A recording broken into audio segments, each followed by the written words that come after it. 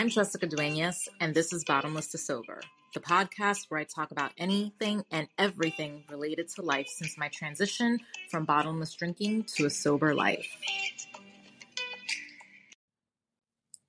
Hey everyone, in today's episode, I'm going to tell my story, kind of like my general story. And it's funny because I had started recording this earlier and then I was abruptly interrupted. And in the spirit of me just doing this podcast as a just spit out whatever needs to be said and not editing, I was like, you know what? F it. I'm just going to start fresh. And I will also trust that whatever I say is what is meant to be put out there into the interwebs. I've told my story so many times at this point that it's always interesting when I say it and to see what feels right and that's what comes out. So again, I just trust that whatever I share is what needs to be heard. So I'll go ahead and I will share. And of course, the standard content warning for just about lots of things stands for this episode. So there will be talks about alcohol abuse and sexual abuse and things like that. So just kind of putting that difficult stuff out there.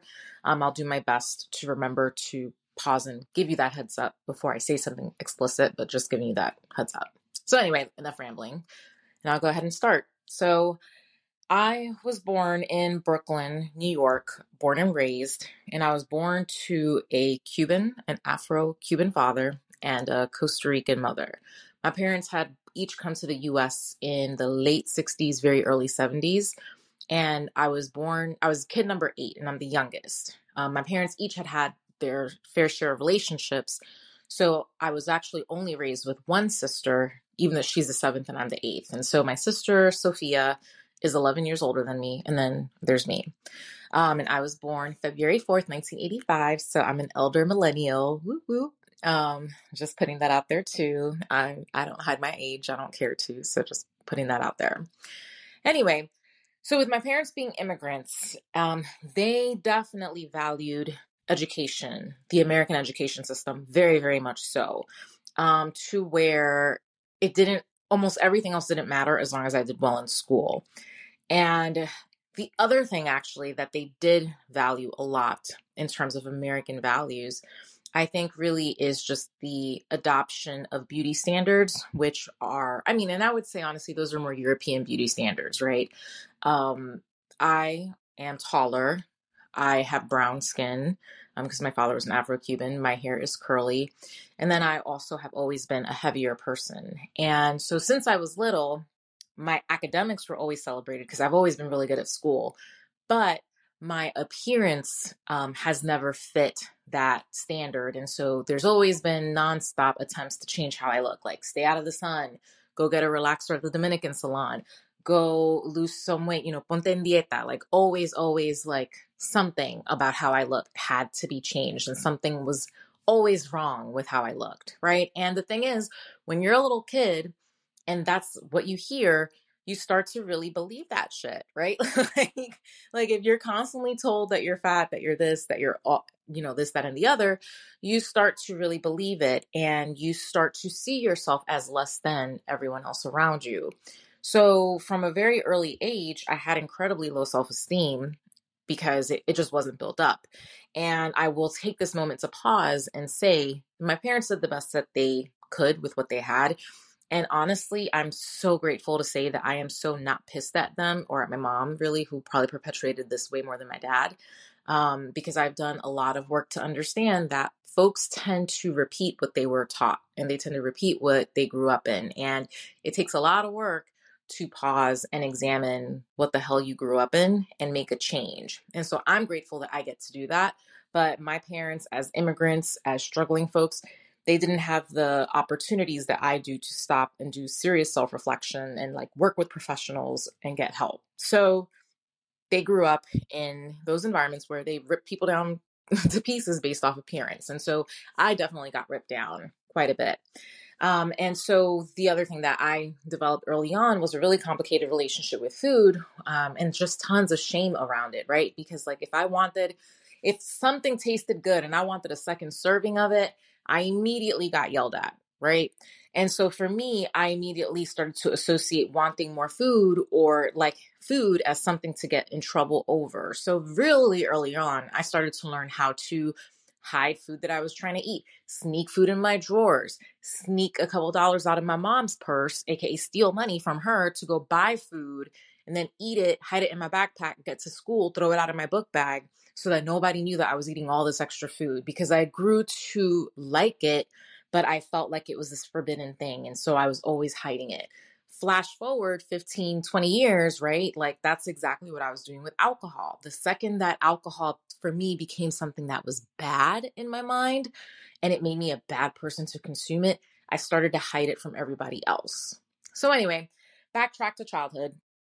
Like I said, I was academically gifted. And so by the time I got into eighth grade, I had picked up like a scholarship to go to this very elite private school on the Upper East Side of Manhattan, the Spence School, where again, I knocked it out the water. Academically, I was really on point.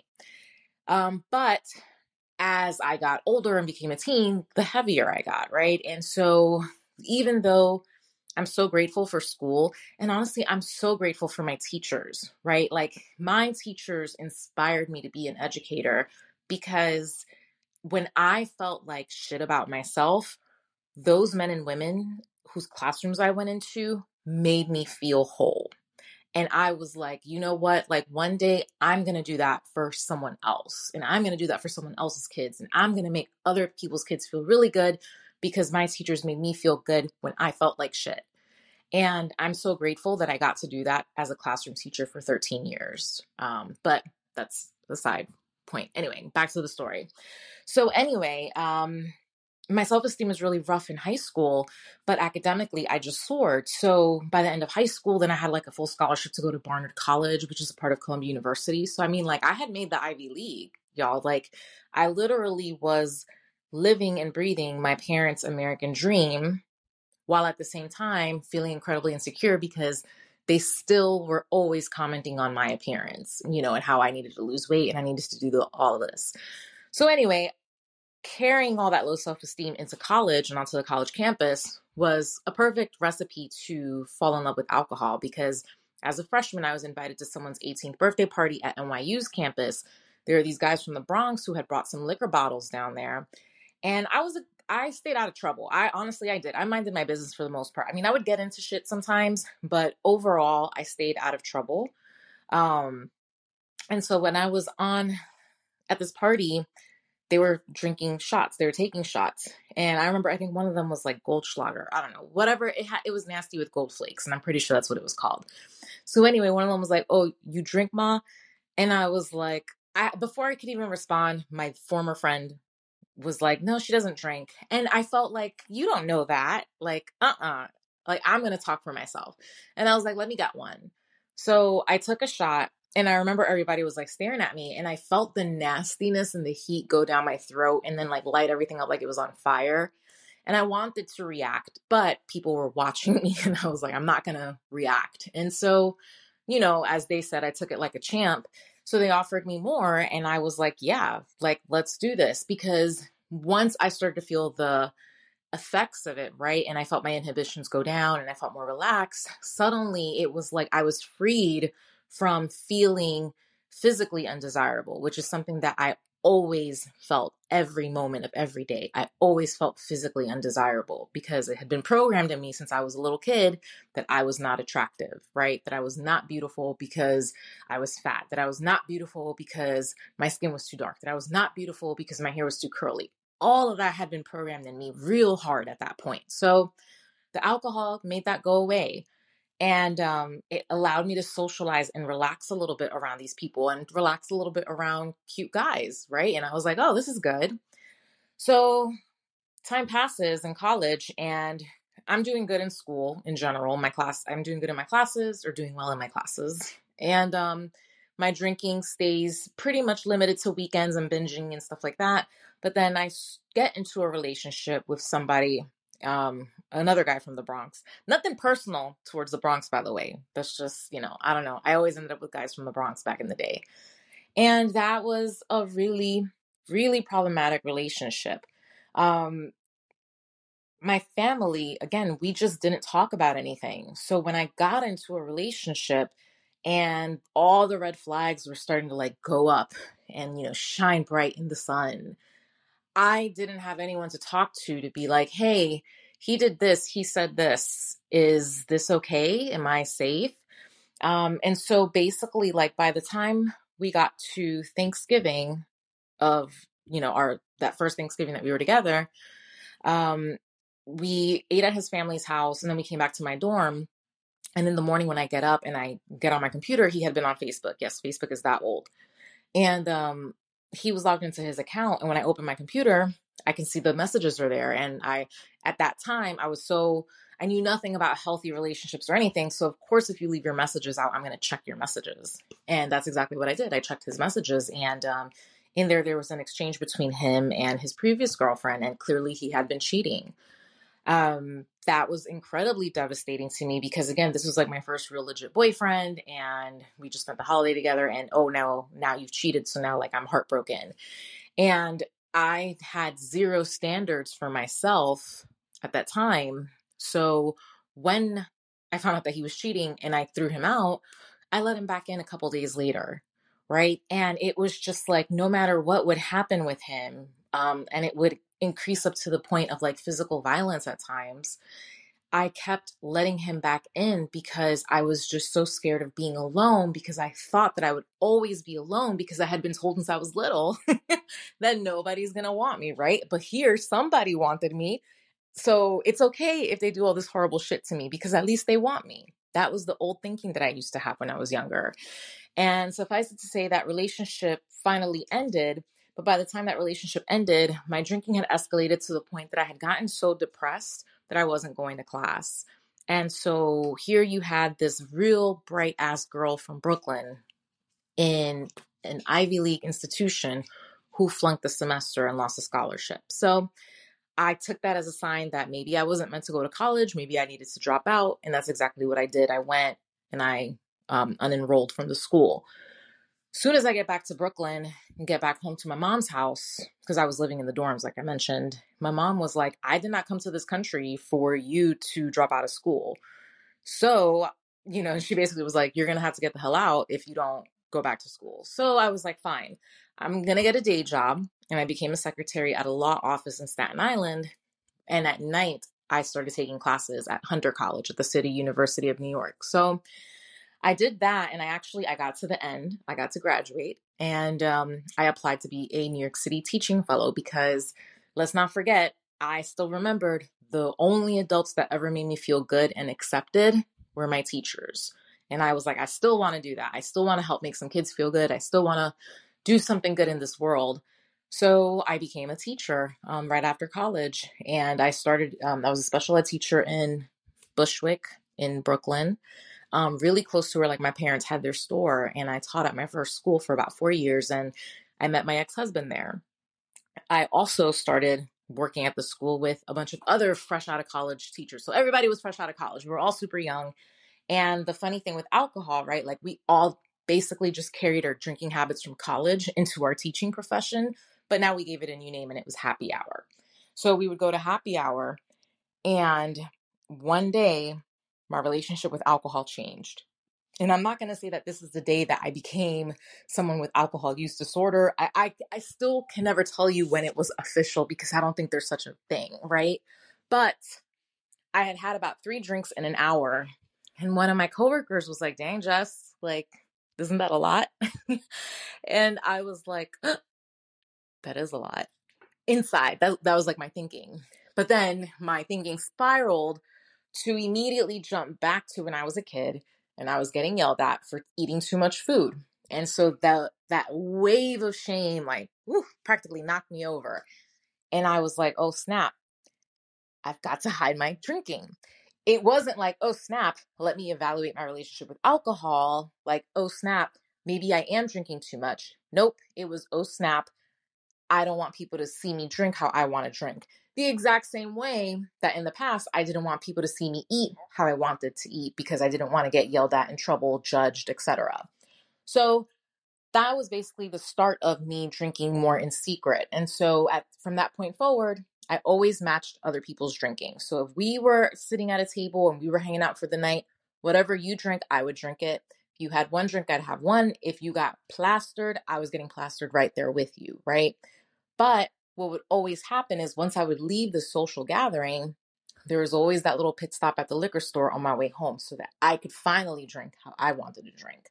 Now, this heavier drinking early on got pretty much like stopped because I got into a relationship with my then husband, and he didn't have any addiction issues, so he didn't drink how I wanted to drink, and I obviously was not trying to have problems. So that kind of kept me in check for enough time for the years of our marriage. But even in our marriage, there was one incident where I did start drinking in secret because we were living in a fixer-upper and I couldn't stand being in that mess. And so he would go to work and I would drink when he would go to work because I was on summer vacation from teaching. So it was like, I would day drink. But then one day I accidentally drank too much and I blacked out. Well, I passed out, but it was also a blackout because I couldn't remember it. So FYI, passing out and blacking out are two different things, but they can both happen at the same time. And all I remember is that I woke up at the University of Louisville Hospital. By the way, we had moved to Kentucky at this point, which is where he was from.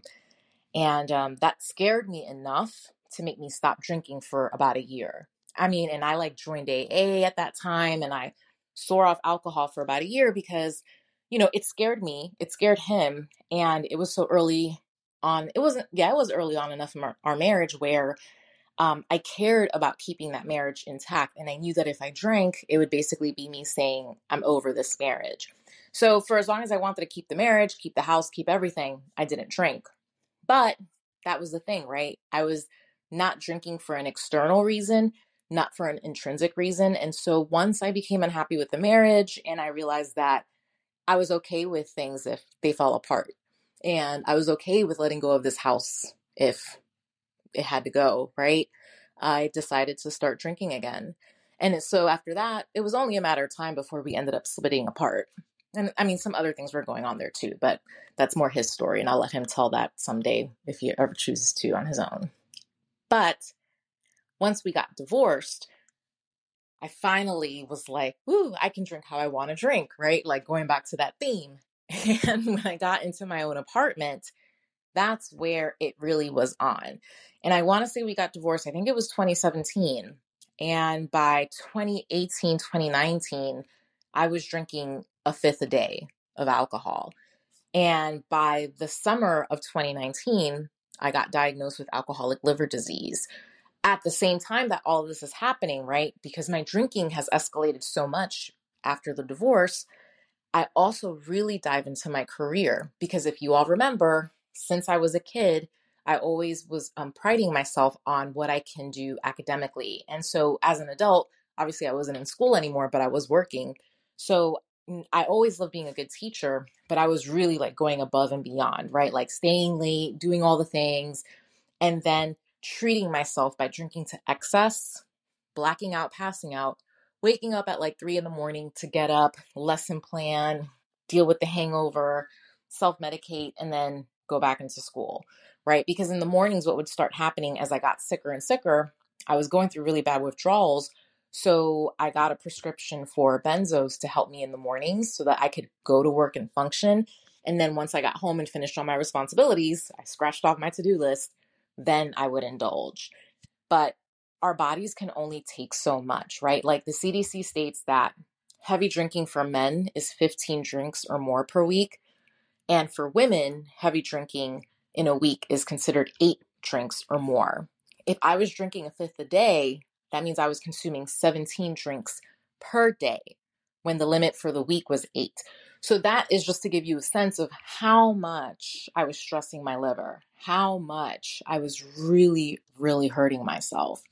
So anyway, the other thing, like I was saying, is because I dove into my career and was doing such an excellent job, I did such a good job of teaching that at the peak of my alcohol addiction, while being diagnosed with alcoholic liver disease, well, I didn't know that at that time, but I won the State Teacher of the Year award. Like I literally took the title home for the top teacher in the entire state of Kentucky for 2019, and I got to represent the state in the national competition for the National Teacher of the Year. And yes, this in the depths of alcohol use disorder. So if any of you are sitting there with your fancy career wondering, could I have a problem? Yes, you absolutely can have a problem. You don't have to be any kind of stereotype to have a problem. If you are consuming too much alcohol and you're questioning your relationship with alcohol, you probably need to address it, right? Like, let's be frank. So anyway, I won the Teacher of the Year award, which brings me so much attention and really all this clout, but I'm drinking so much. And so you can imagine that on the inside, I really felt like my heart was being ripped apart. I mean, not only did I win this award, I won this award 2 weeks after my father passed away. And a few days after learning that my then boyfriend, after my divorce, had also been cheating on me. I was like, dang, right? Like, I was not catching a break. The one break that I caught was the Teacher of the Year award. But, I will say, again, going back to the academics and going back to work, I do think that school saved my life. I do think that teaching was a part of saving my life, because if I didn't have school and if I didn't have teaching in the depths of all of that addiction, I don't think that there's anything that I would have found worth living for. But every day I did find showing up and bringing smiles to those kids' faces was worth living for. But once the alcohol got to the point that it threatened my career, that's when I finally was like, okay, I need to do something about it.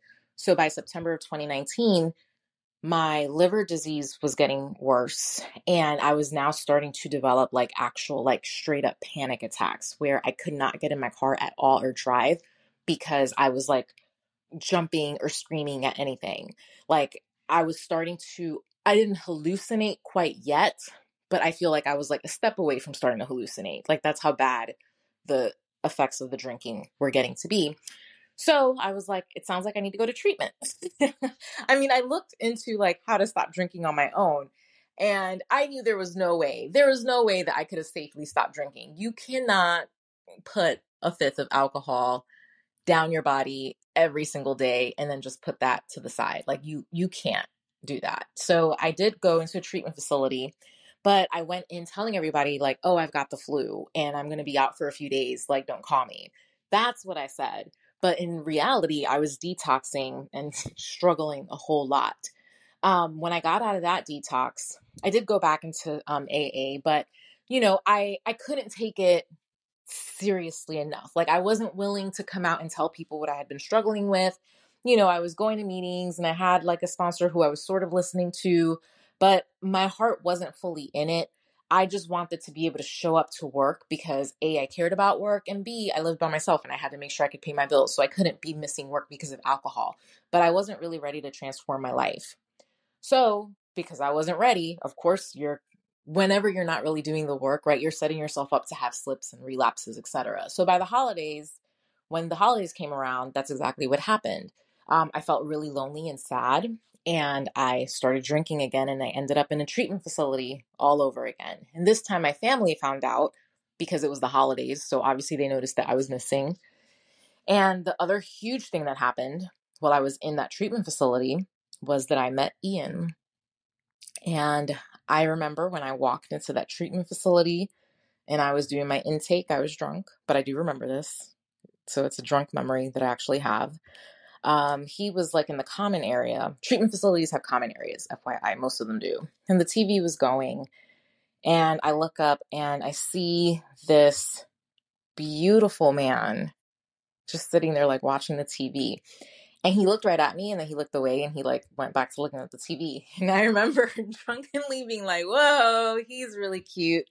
I need to not talk to him. That was literally my first thought. My first thought was, don't talk to him. But of course, why would I listen to my instincts, right? Of course not.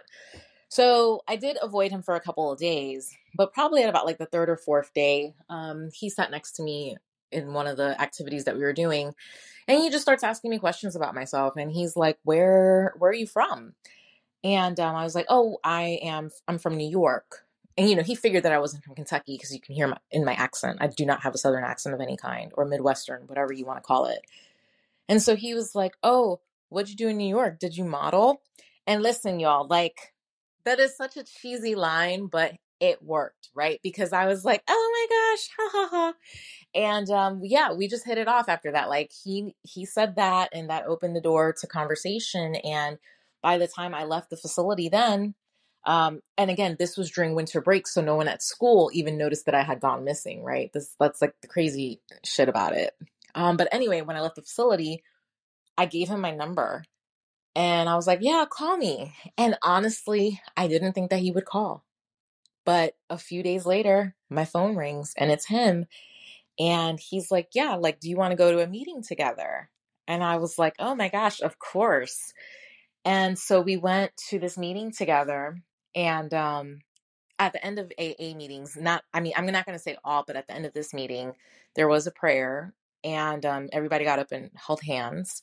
And, this is before the pandemic too, right? So um, I remember putting my hand in his and it was just like this big, strong, muscular hand. He's a vet. And, I just felt like my heart just like, whew, flutter. And I was like, wow. And yeah, we got into a relationship and everything was great.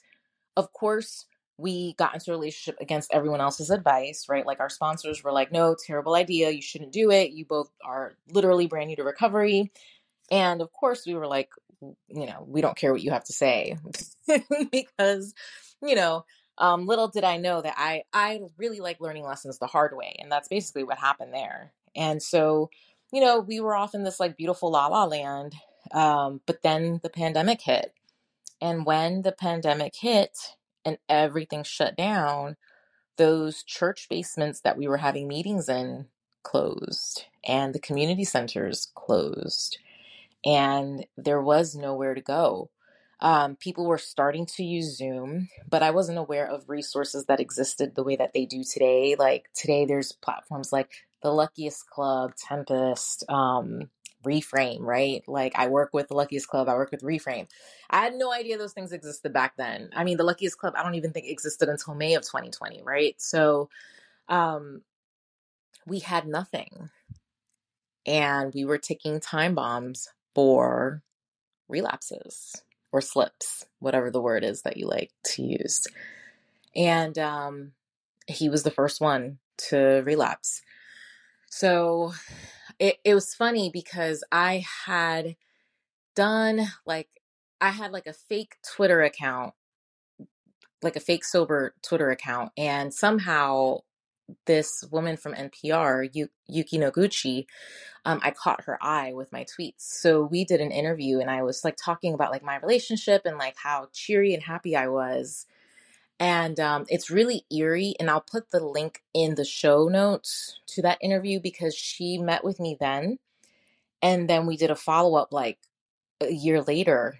And this was after everything had happened. And, like I told her and I updated her on everything that happened. And it was really heartbreaking. But yeah, I did that first interview with her and I was like, yeah, my boyfriend is great. We're going to go walk the dog, blah, blah, blah. Only to find that he didn't come back. And it was because he had relapsed on his drug of choice, which was opiates, specifically heroin. And so that day I found him. He was alive and he was in his apartment and he was high. And it was so scary because he looked devastated at his choice and he was so embarrassed and so ashamed. And I tried to convince him to go to rehab, like go back to treatment, like you need to go back. And he was finishing up his degree in social work at that time at, I think it's Sullivan University in Louisville. And he was like, no, I've got to finish my work. And this man finished his work. He got everything done that he needed to submit for that semester. I remember him working really hard through like the high and the withdrawal, and he got it done. And then what happened after that was he used again. And that was so difficult because I was like, if you're going to keep using, like, you're not going to be able to stay here with me, because I was like, I'm going to end up drinking again. And so he was like, okay, well, let me go to the gas station and then we'll talk about it. So he left to go to the gas station. And this was on April 28th of 2020. And he just never came back, you all. He never came back. I had called him, he wasn't answering, and I had such a bad feeling as soon as he didn't answer. So I drove over to his apartment and I saw that his car was in the parking lot for the building. So I get into his building and I go up to his apartment door and I start banging on the door and he's not answering. And I call the phone and I hear it ringing from inside the apartment. So I'm like, he's in there, but he's not answering. So then I grab the fire hydrant just as like one of the neighbors slash people who works in the building comes out, and I start slamming his door with the fire hydrant. And the guy is like yelling at me to stop and that he's going to call the police on me. And I was like, go ahead, like, please do. So then, of course, like I hear him on the phone and he's like, yeah, there's this tall black woman at the door, blah, blah, blah. And, this was shortly after Breonna Taylor had passed away. And I was like, oh, great. But honestly, I was just so focused on trying to get into that apartment that I didn't care that he was calling the police. And I welcomed it because, again, we needed to get into that apartment. So the police come and, he, of course, does open the door for them. And content warning. You might want to mute this for a few minutes, but they open the door and they say, there's a dead male. And I immediately start screaming at that man. It's with PTSD. I learned from reading The Body Keeps the Score, another great resource, that our memories get really, really pretty much fucked up. And so it's hard for me to remember the sequence with which everything happened. I just remember the bits and pieces. And so I remember, like, if I close my eyes, I can remember the police officer putting my hands behind my back and pushing me against the wall. Then it's like it fades to black. Then I can remember calling his mother and telling her that her son was dead, like fade to black. Then I remember seeing her appear, fade to black. And then I remember the coroner telling us that we could go into the apartment and see him before they rolled him away. And so I walk in and he's on the stretcher. And, I look around the room and I can see that there's blood splatter on the wall, probably from him trying to like hit his vein with the needle. I see like the belt on the floor and the syringe. And he's just there, and he was blue. He was so blue. And I touched his hair. He had really soft hair. I touched his hair and I said bye. And the coroner took him away. His mom followed and I walked out and I got into my car and I went straight to the liquor store because I didn't have anywhere to go. I hadn't set up systems in place for real support. I hadn't even really told my family that I was dating someone in recovery. There were so many things that I didn't do for myself so I had no place to land when life hit the fan. I had no place to land except at the bottom of the bottle. So I went to the liquor store and I got drunk. And honestly, from that point on, it was 8 months of me on a bender. There were car wrecks. I was in about 7 to 8 treatment facilities. I was in hospital stays from like 3 days to like 5 days in the near ICU, all the way up to like a 5-week stay at a residential facility. It was like I had run through the gambit of interventions and I kept drinking. It was like, what the hell? But I still wouldn't talk about what was going on, y'all. Like I was still in between hospitalizations. I was showing up to work and trying to teach and I kept trying to pretend that I could just move forward, but I was so heartbroken and I couldn't tell anybody why I was broken. Do you know how hard that is? That's really, really hard. And by November of 2020, I was staying here with my sister in Florida in the Tampa Bay area. And I went down another spiral down the bottle and she called, I forget how I ended up in the hospital. So I don't know if she called or she took me. But point is, in Florida, there's something called the Baker Act, which is if you are a risk to yourself or others, that you can be hospitalized in a psychiatric hold for 72 hours. So that's what happened. And once I was there and I finally like came to, I was like, oh my God, I'm so exhausted. So exhausted. I cannot keep going like this. This is not sustainable. Like, it was like I was dying, but I wouldn't die, but there was also just no way to live, right? So I was like, I'm waving this white flag. I give up. And by giving up, I mean like I give up resisting, not that I give up on trying. And so I gave up resisting my addiction, and I finally was like, I will get help. I will take medicine. I will talk about it.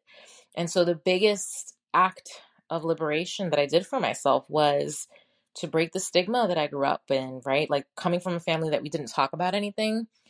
I said, no, we're talking about this.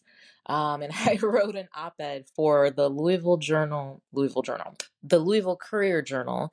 I wrote an op-ed that came out. It went live on December 3rd, where I told the world. Back then I used the term alcoholic. I don't really use that term anymore, but basically I was like, hey, I'm your Kentucky State Teacher of the Year, and I'm an alcoholic, and these are all the things I've been going through in secret, and I'm done with it. I'm so over it. At the time that that was published, I barely had a week sober because my sobriety date is November 28th, 2020. And I wrote that piece around December 1st, and it was published on December 3rd. So it was a really quick turnaround. But that it had to happen. I There was no other way that I could free myself from alcohol because it was so ingrained in everything that I was doing, and the shame was so powerful that the only way I felt that I could free myself was to just completely put myself out in the open, where I knew that I was safest by being most vulnerable. I knew that I was safest by making myself incredibly vulnerable, because no longer could anyone judge me if I put my story out there myself.